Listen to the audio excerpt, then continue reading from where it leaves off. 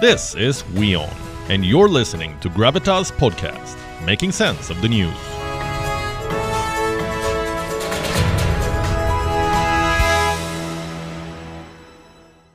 Do you remember Paul the Octopus? He was the real star of the 2010 FIFA World Cup. He predicted 8 matches, got all of them right, including the final. But his success got him some bad press too. Iran's former president called him a symbol of Western decadence and decay. Well, I don't know about that. But Paul was more than just an animal in a glass box. He had fans. He seemed to enjoy the spotlight. He seemed to enjoy predicting games. I know that sounds ridiculous, so let me explain. Scientists say octopuses are sentient beings. What does that mean? It means they have emotions. They can feel pain. They can be happy.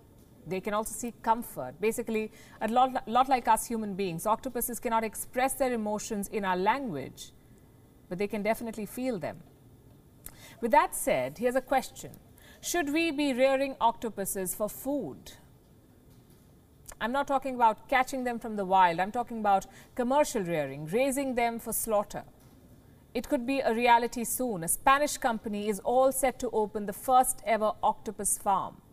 It will produce 3,000 tons of meat every year. It will be operational by 2023, but activists are not impressed. They say sentient creatures cannot be farmed. In fact, in some places, it is illegal, like in Britain. The British Parliament amended its animal welfare bill earlier this year. What does the amendment say? It says that octopuses are sentient beings. They can feel emotions like pain and joy. But in the rest of Europe, that's not the case. Only vertebrates are recognized as sentient. In other words, if it has a spine, it is sentient. Octopuses do not fall under this category. They do not have a backbone. And we've all grown up learning the same line. Octopuses are invertebrates.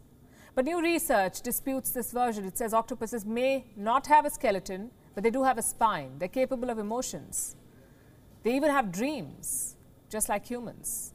Until now, farming octopuses was never a debate. It was a rare delicacy, plus there were enough octopuses in the wild. Well, not anymore. Their numbers are falling and their price is rising. In 1950, we were catching around 35,000 tons of octopus. Today, around 350,000 tons. That's 10 times more in 70 years. The fact is, octopus is not a rare delicacy anymore. It's becoming common at dinner tables across the world. So how do you meet this increasing demand? The easiest trick is to farm them. Now, I understand the opposition to this move. We're talking about an animal that has feelings.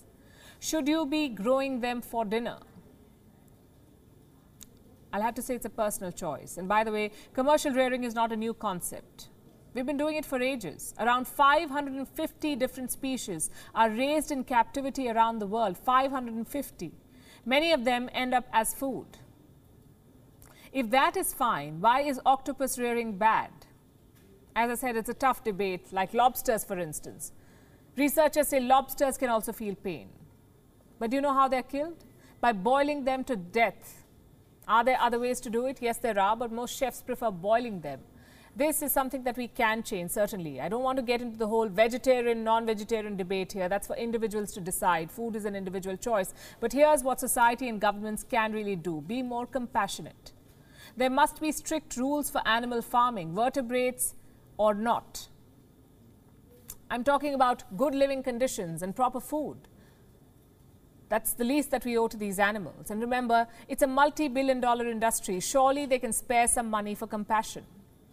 Going forward, we will need such strict rules. Animal populations are falling in the wild. Without rearing, we will soon run out of exotic meat. And I can give you examples, like frog legs.